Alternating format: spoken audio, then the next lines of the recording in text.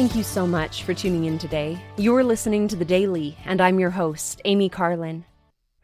This week, I've been studying Alma the Younger's teachings to the people of Zarahemla and Gideon. Alma was a prophet of God and the head of his church in the land of Nephi, but he was also the chief judge of the people, the political head of their land. About 8 years into his office as chief judge, Alma decided to give up that office so he could teach the word of God full-time. He confined himself wholly to the high priesthood of the Holy Order of God. As I read about Alma's choice, I wondered if he was sometimes scorned for this decision. Did the people think he was foolish to give up the things of this world for the things of the kingdom of God? His position as chief judge paid a salary. Preaching the word of God did not. He held great authority in the land as the chief judge, governing the people from the judgment seat. But as a representative of Jesus Christ, he was a servant to all. I love how clearly Alma teaches the word of God in both Zarahemla and in Gideon.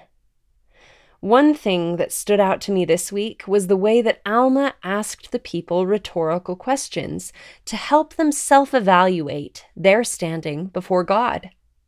One question in particular struck me.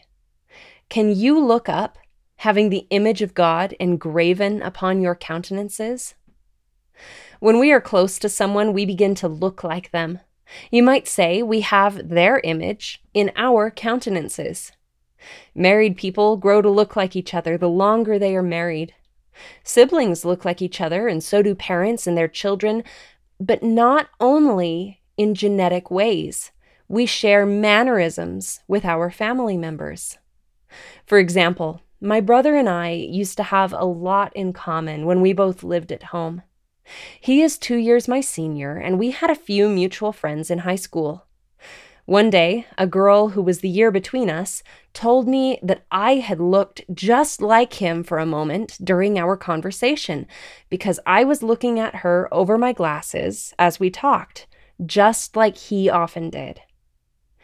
When we draw near to God, we will grow to look like him because we know what he is like.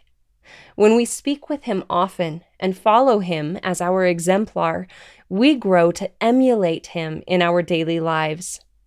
As his disciples, we grow to have his image in our countenances. Thank you again for listening today.